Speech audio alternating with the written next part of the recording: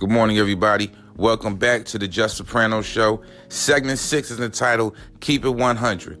There are 3 perceptions: who you think you are, who other people think you are, and who you really are.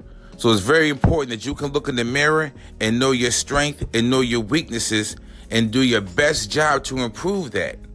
It's that simple. You got to play chess, not checkers. Every action has a consequence. So every move you make should be to put yourself in a better position, not in a worse position. A lot of people are delusional. They think they're these big rappers and producers and DJs and promoters. Like, the only person you're fooling is yourself.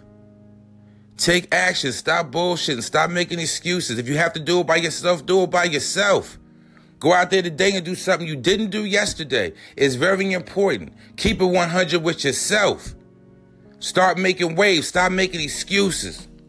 Have a good morning. God bless.